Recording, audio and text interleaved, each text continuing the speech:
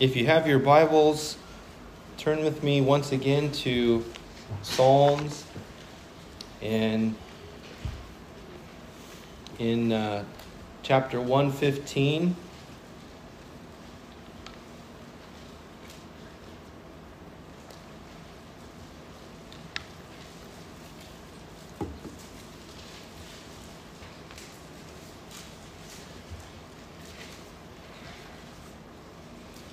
Our focus this morning will be on the second half of this psalm, but I'll read from the beginning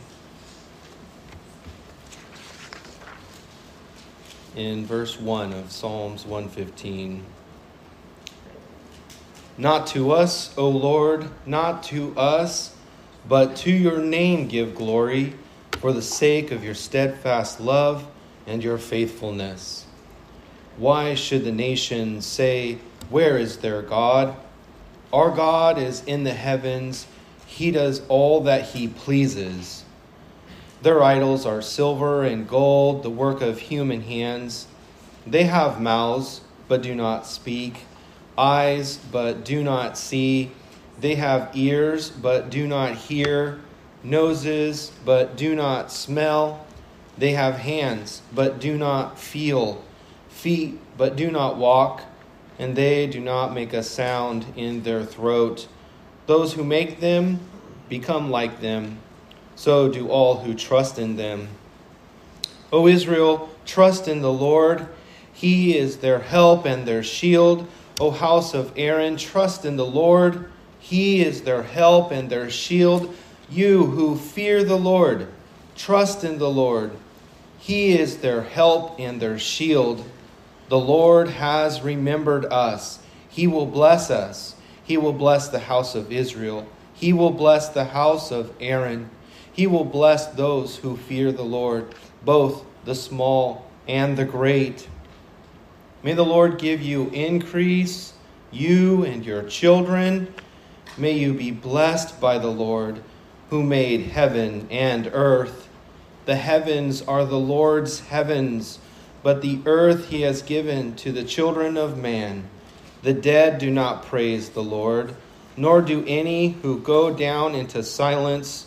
But he will bless the Lord, but we will bless the Lord from this time forth and forevermore. Praise the Lord. This is the word of the Lord. Join me in opening and coming before the Lord in prayer. Father, we bow our heads because this morning our hearts are bowed before you. We close our eyes because you are worthy of all of our attention, all of our focus. Lord Jesus, you have been given all authority in heaven and on earth, and we gather together here in Vina, in this building, because you have powerfully made yourself known to each of us. And we are forever changed because of this.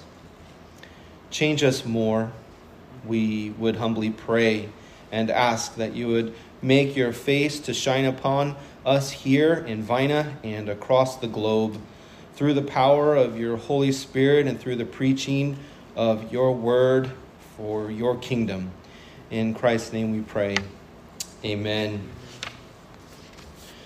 Amen.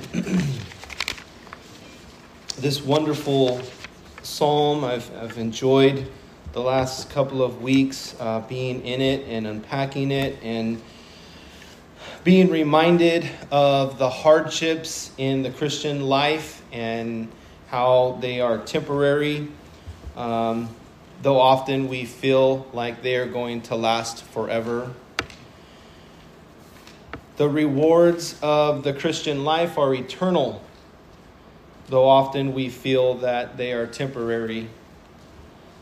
God's word reminds us of which one is true, that the Holy Spirit counsels us when we mistakenly feel and believe incorrectly.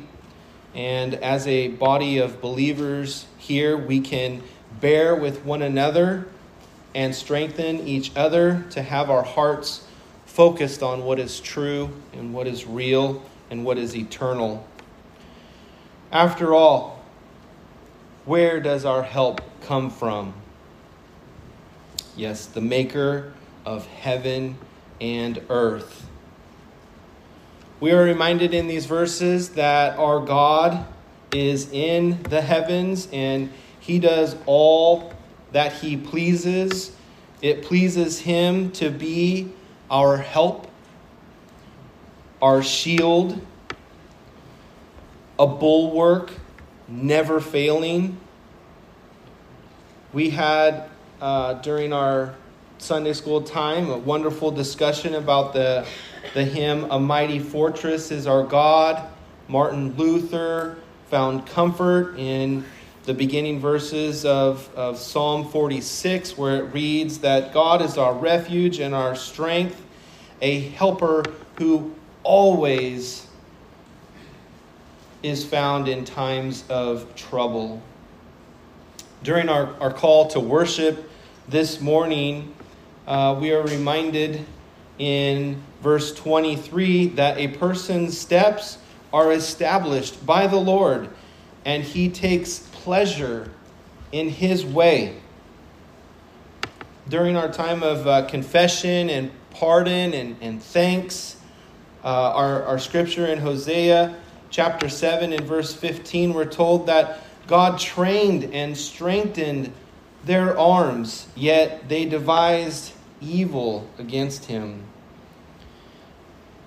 The second half of Psalm 115, the verses that we read, they repeat in there 3 times that God is our help and our shield. And I'm here this morning to remind you that our Lord will be faithful to bless those who fear him.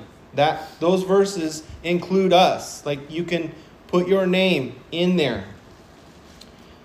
You who fear him, both great and small, both small and great. I want to also remind everyone here, both young and old, that you will do well to humbly yield to the supremacy of Christ in this age so that you can enjoy him in the next. Children, I want to invite you to think in your mind.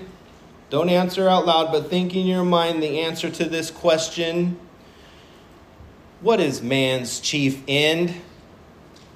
Yes, I'm sure it's ringing in your mind. To glorify God and to enjoy him forever. And as one of your pastors, I am not here this morning to stand between God and you. I am here to make sure that nothing else does. I want to remind you of a faithful prayer that I've been deeply encouraged by, a true prayer that can be found in Proverbs chapter 30, verses 7, 8, and 9. Wonderful words from Agur. He says this in Proverbs chapter 30, verses 7, 8, and 9. 2 things I ask of you. This is his prayer. Deny them not to me before I die. Remove far from me falsehood and lying. Give me neither poverty nor riches. Feed me with the food that is needful for me, lest I be full and deny you and say, who is the Lord? Or lest I be poor and steal and profane the name of my God. What a humble prayer. He asks for a modest life due to the potential deceit that would come from both extremes, ditches that we would want to avoid and not be in. Last Sunday, we wrapped up our verses in chapter 20 of Matthew. And it read, this is verse 16, Matthew chapter 20, verse 16. So the last will be first, and the first will be last. Jesus' words in the last verse of the previous chapter, if you probably have it on the same page as Matthew chapter 20, Matthew chapter 19, verse 30 says, "But many who are first will be last, and the last first." These verses make clear that God does not judge based on any outward appearance or performance. We are very limited on what we can see in a person's heart. All that we have to go off of is fruit from that person's life, and even then, that can sometimes be misleading. But with God, He is never misled. He is never mistaken by outward appearances. Jesus is never fooled by anyone. In His kingdom, no one will earn their status by any of their own contributions.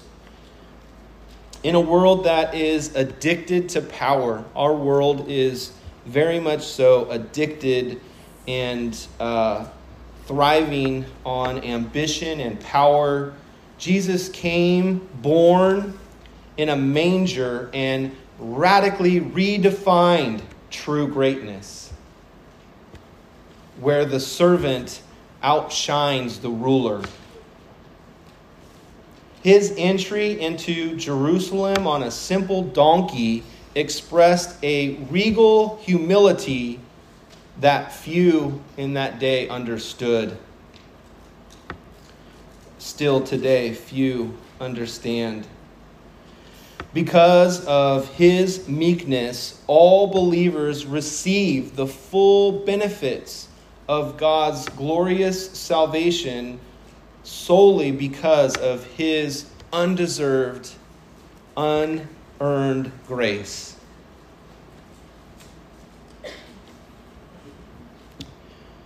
Christ Community Church of Vina, all peoples throughout history past and the future ahead are equally sinners, and all who believe equally receive God's matchless grace through the sacrifice of His Son, Jesus Christ. I'm sure you all know this and believe this, but it's worth repeating in light of these verses and where I'm going to be going. No one can earn their salvation, no matter how much or how long they worked at it. As the verses that Ed read for us earlier, their efforts will result in a half-baked cake, one that has not been turned, burnt on the top, dough uncooked on the bottom.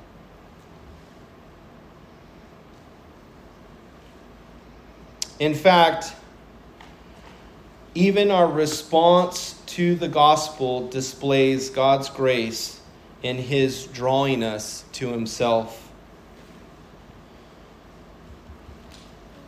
God's sovereignty, His complete and total unlimited power, and His generosity determine at what age, what stage of life, in what circumstances His people are going to be called to faith. He is the author of that. For each one of us, He offers His children gracious opportunities thereafter for service, and it is He who determines our rewards.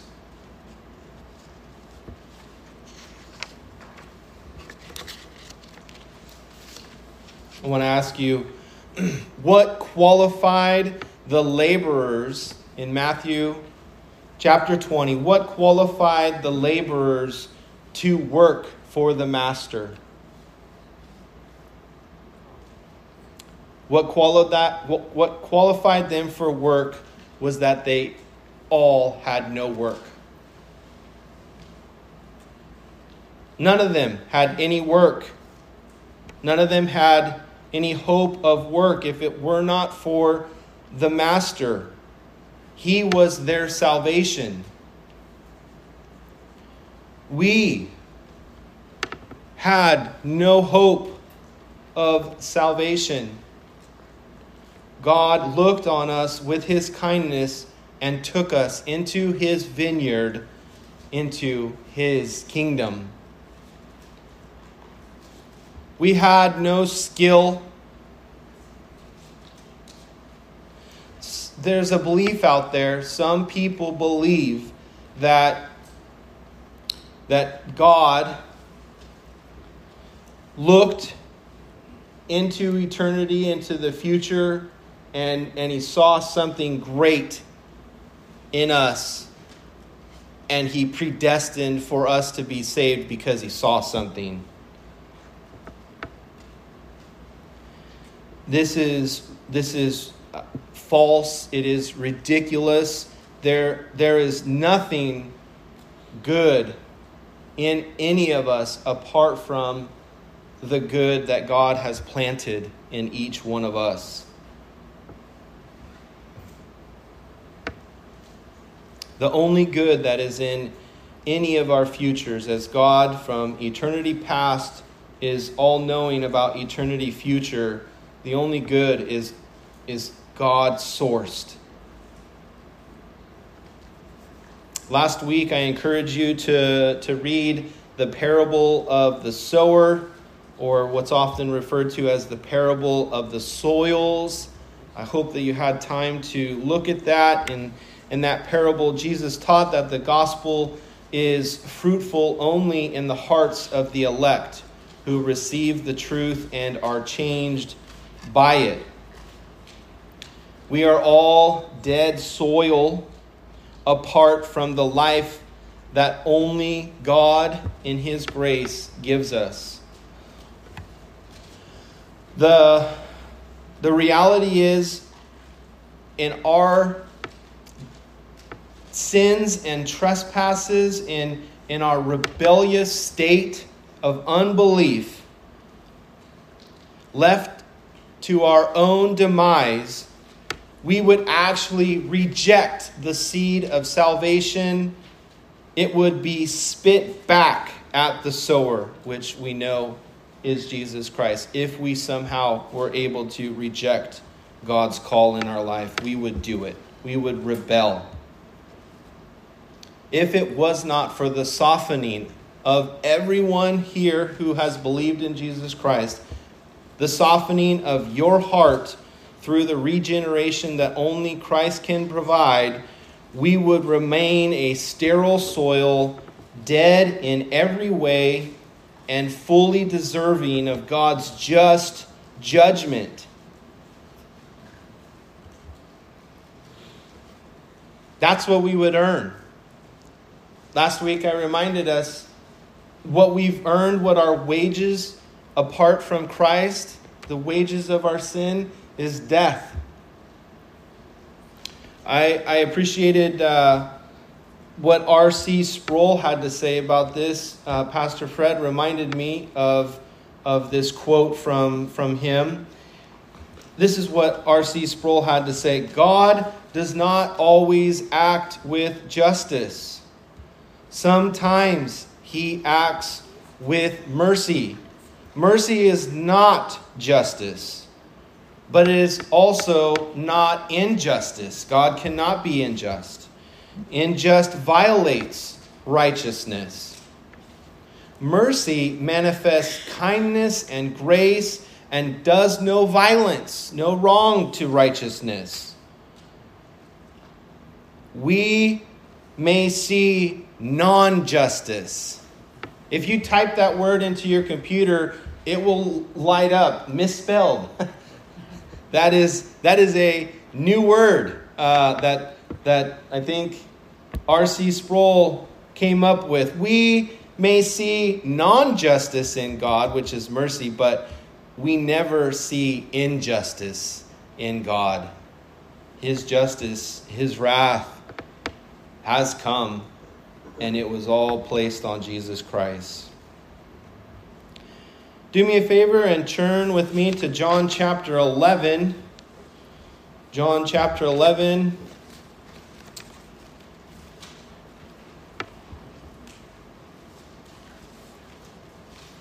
If you have your Bibles, John chapter 11. If you do not have your Bibles, we have some extra ones, and those are available typically at the door over there, but it seems as though those have been picked up, but we will replenish those. We have Bibles available if you happen to forget yours.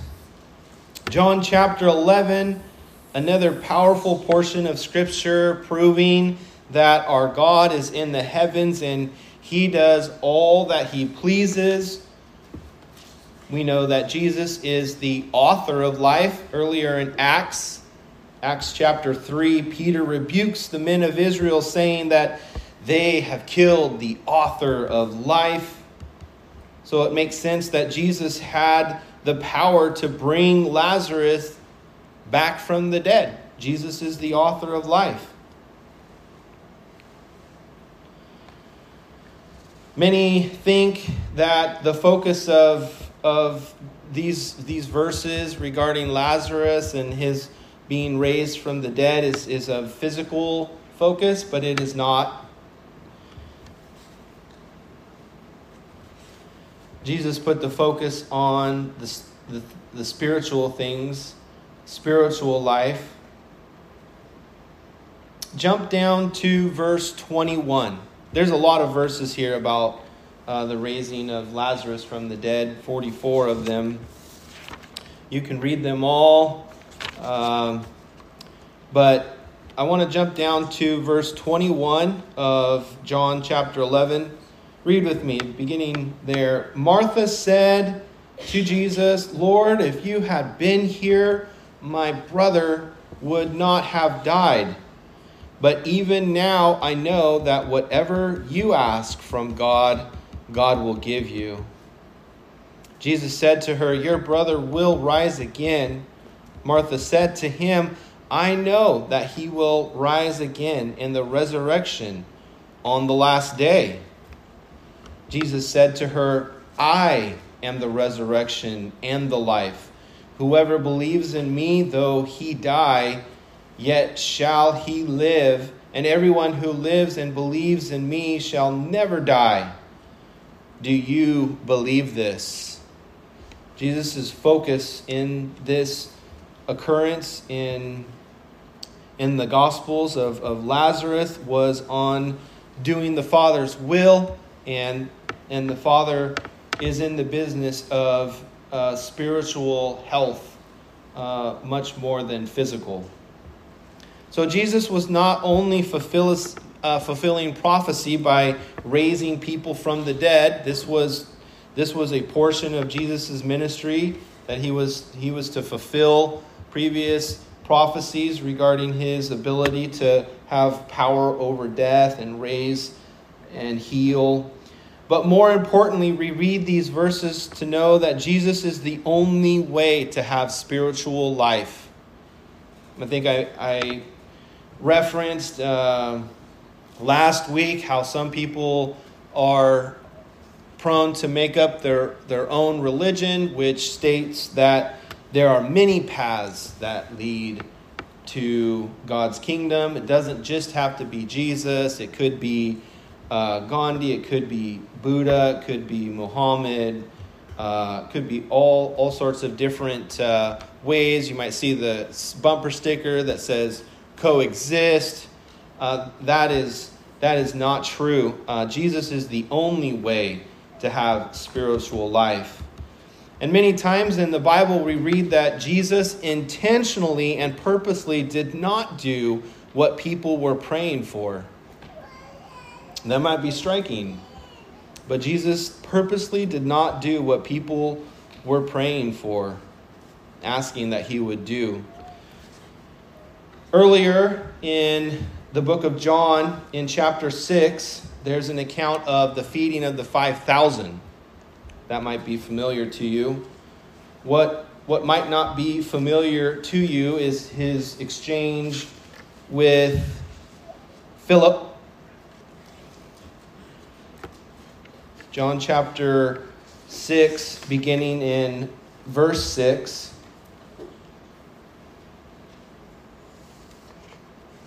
After this, Jesus went away to the other side of Galilee, which is the Sea of Tiberias. And a large crowd was following him because they saw the signs that he was doing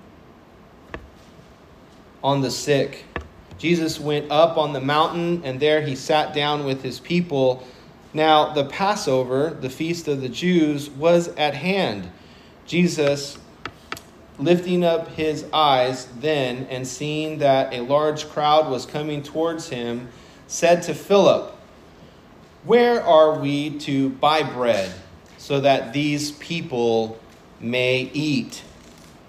This is the verse that I wanted to focus on, verse 6. So John chapter 6, verse 6 says, "He said this to test him, for he himself knew what he would do." Jesus already knew what he was going to do. He already knew what Philip's answer was going to be. Many times in these occasions where these verses are written, it's for us. It's for us to know. It's for us to know that Jesus knew. Sometimes we might get just, a little bit mixed up in the reading of these amazing things, these amazing counts, and lose sight of Jesus' divinity. He's God. He knew. He knew, and it's recorded in Scripture in such a way so that we would read it today and know that he knew. Later in John, is another account that I want to bring to your guys' attention. In chapter 16, John chapter 16, verse 16, John 16, the disciples are trying to make sense of what Jesus is telling them regarding his death and resurrection. John chapter 16, verse 16 says, "A little while, and you will see me no longer. And again, a little while, and you will see me." So some of his disciples said to one another, "What is this that he says to us? A little while, and you will not see me. And again, a little while, and you will see me. And because I am going to the Father." So they were saying, "What does he mean by a little while? We do not know what he is talking about." So here's verse 19.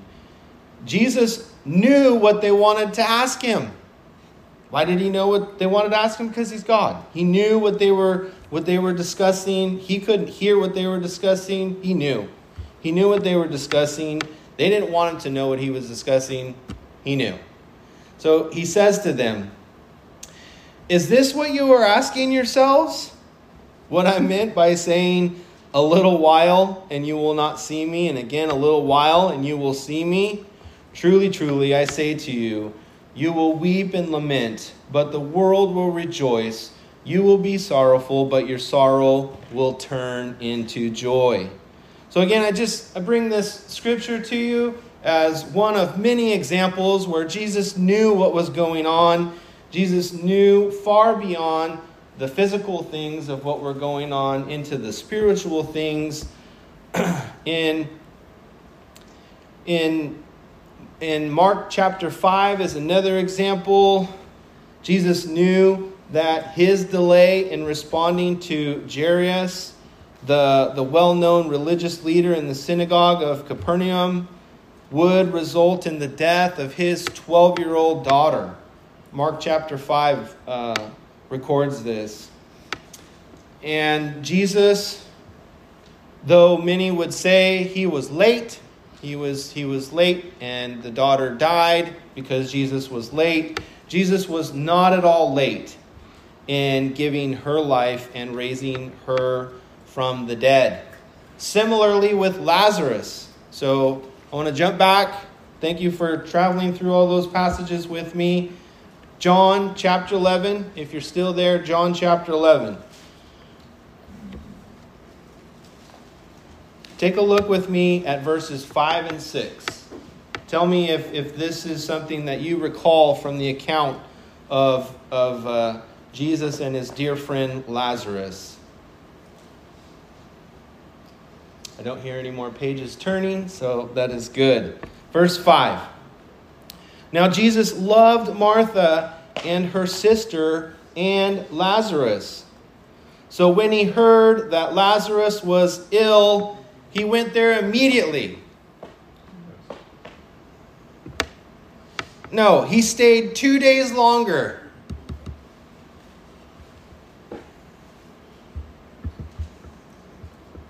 Why did Jesus stay longer? Was it so that Jesus would arrive at a time when Lazarus was still alive?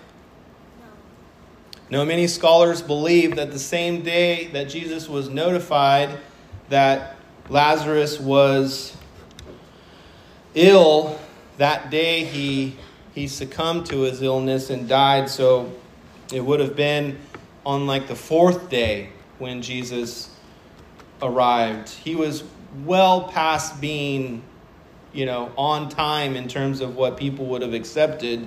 He was late. He stayed, and Lazarus died.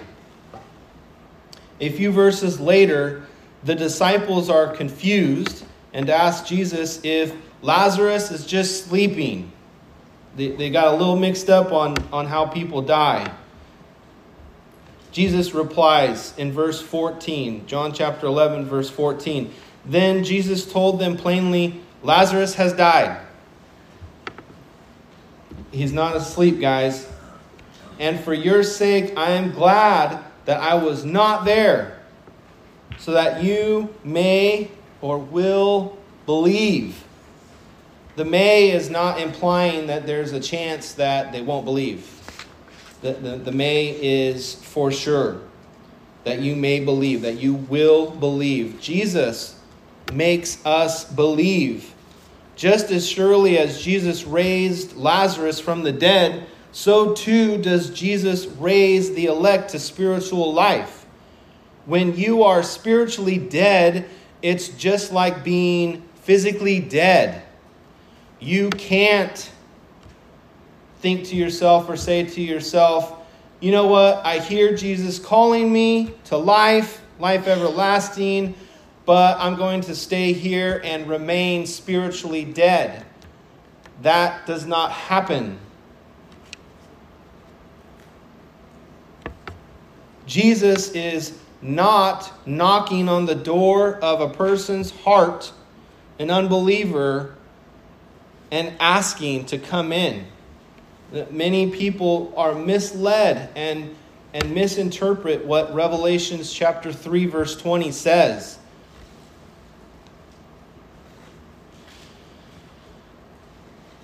These are Jesus' words in Revelation 3:20. Behold, I stand at the door and knock. If anyone hears my voice and opens the door, I will come into him and eat with him and he with me. There's no mention of heart. It's completely false that somehow Jesus knocks on the door of our heart. The context of that passage is that Jesus is addressing the church of Laodicea. And it's the door of the church, not the heart. The word heart isn't even mentioned in chapter 3. But people have found comfort in this picture of Jesus, that somehow he's waiting. He's patiently wanting us to let him in.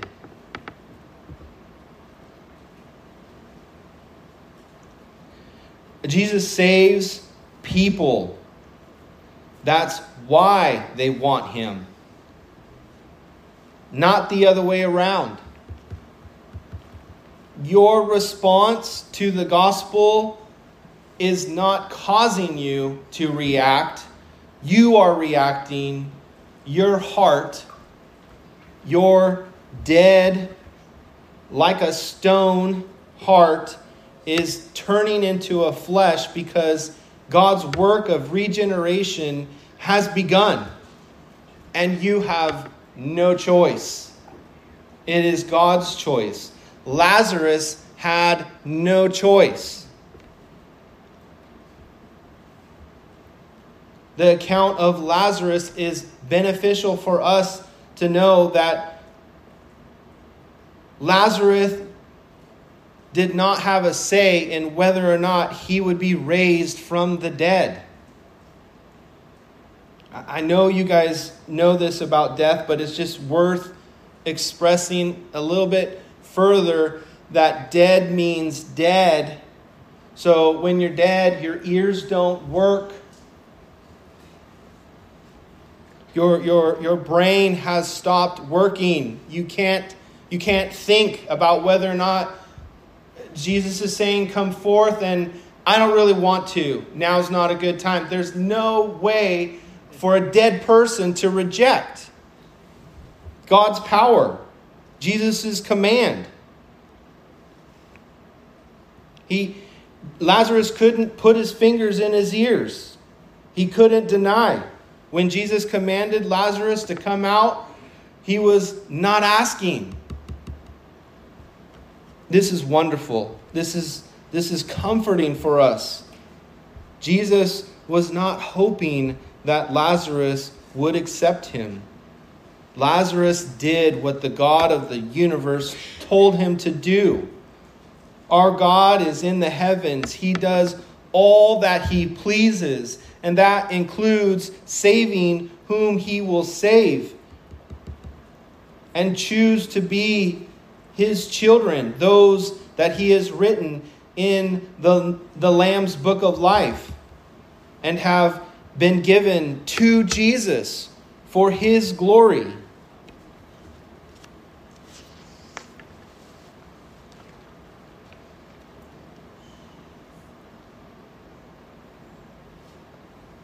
If you profess Christ as your Lord and Savior this morning, if you believe in Jesus Christ, God's only Son, our Lord, who has been conceived by the Holy Spirit, born of the Virgin Mary, suffered under Pontius Pilate, was crucified, died, and was buried. He descended to the dead. On the third day, he rose again. He ascended into heaven. He is seated at the right hand of the Father, and he will come again to judge the living and the dead. If you believe this, it is because you were once dead in your sins and your trespasses, and God has graciously and generously worked to make you alive. You are living this day spiritually because of what he has done in your heart.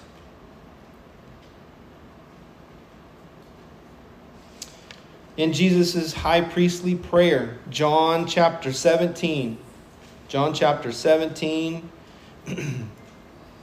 Jesus prays in verse 6, I have manifested your name to the people whom you gave me out of the world. Yours they were, and you gave them to me, and they have kept your word. Now they know that everything that you have given me is from you, for I have given them the words that you gave me, and they have received them, and have come to know the truth, to know in truth that I came from you, and they have believed that you sent me. I am praying for them. I am not praying for the world, but for those whom you have given me. For they are yours, all mine are yours, and yours are mine, and I am glorified in them. This is why you and I are born again and saved for the glory of God. This is why Jesus raised Lazarus from the dead for the glory of God. And many believed because of Jesus' miraculous healing. It doesn't matter if you previously thought that you had contributed to your salvation. Perhaps that was a teaching that you were under, that you somehow contributed to your salvation. That's water under the bridge now. What matters is that you know that your salvation was all the work of God. God the Father, God the Son, and God the Spirit so worked for you to be saved. Friend, if you are here and you have not put your faith in Jesus Christ, you are here listening to this message of hope for a reason. And you are in good company, because all of us here were once one of those laborers with nothing. And the master of the vineyard found us and gave us all that we could never earn on our own. We were all like Lazarus, totally and completely dead.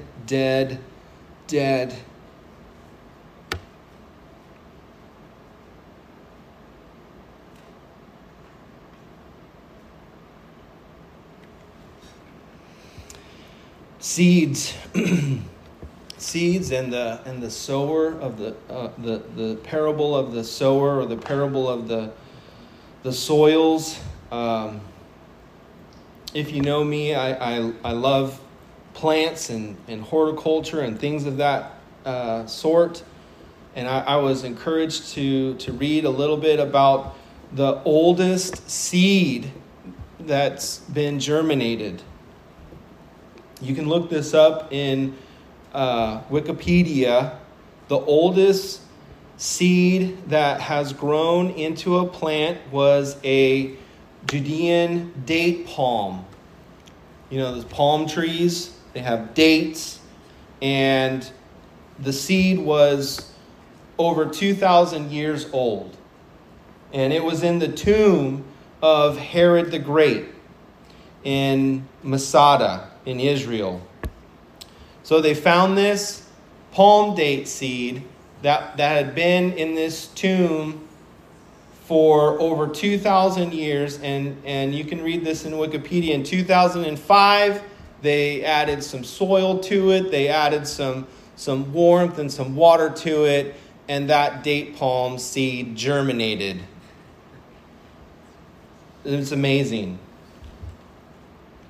Now, you'll read this. The only reason why that date palm was fit to be able to be germinated some 2,000 years later was because while it was in that tomb, it was as dead as Herod the Great. Dead seed. Just no life in it. Because of that, it was able to be germinated.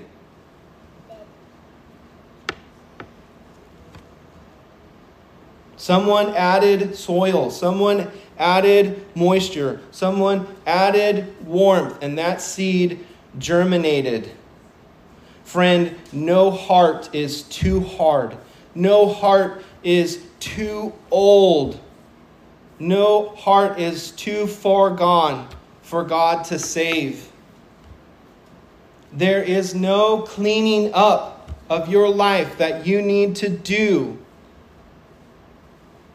to somehow be fit for God to save you. You qualify. If you're here this morning and you have not put your faith in Jesus Christ and you recognize that you qualify, you are a sinner in need of a Savior, know that nothing is impossible for God. Brother or sister, if you're here this morning and you're praying for someone who has not put their faith in Jesus Christ, nothing is impossible for God. He puts things way out on a limb. And people are like, I just really don't see that happening. I see the branch breaking. We're not going to be able to reach that thing. And God reaches it, and God makes it happen. And God stacks up all the odds against him so that he'll be glorified. He didn't want to make Lazarus well after being a little bit ill. Help him out if he's got COVID or something. That wasn't what Jesus was going to save Lazarus from. He was going to raise him from the dead. Nothing is impossible. If you are here and you have questions about what the next step would be, if you have questions about what next to do as far as putting your faith in Jesus, please ask me or one of the elders your questions. Join me as I close in prayer.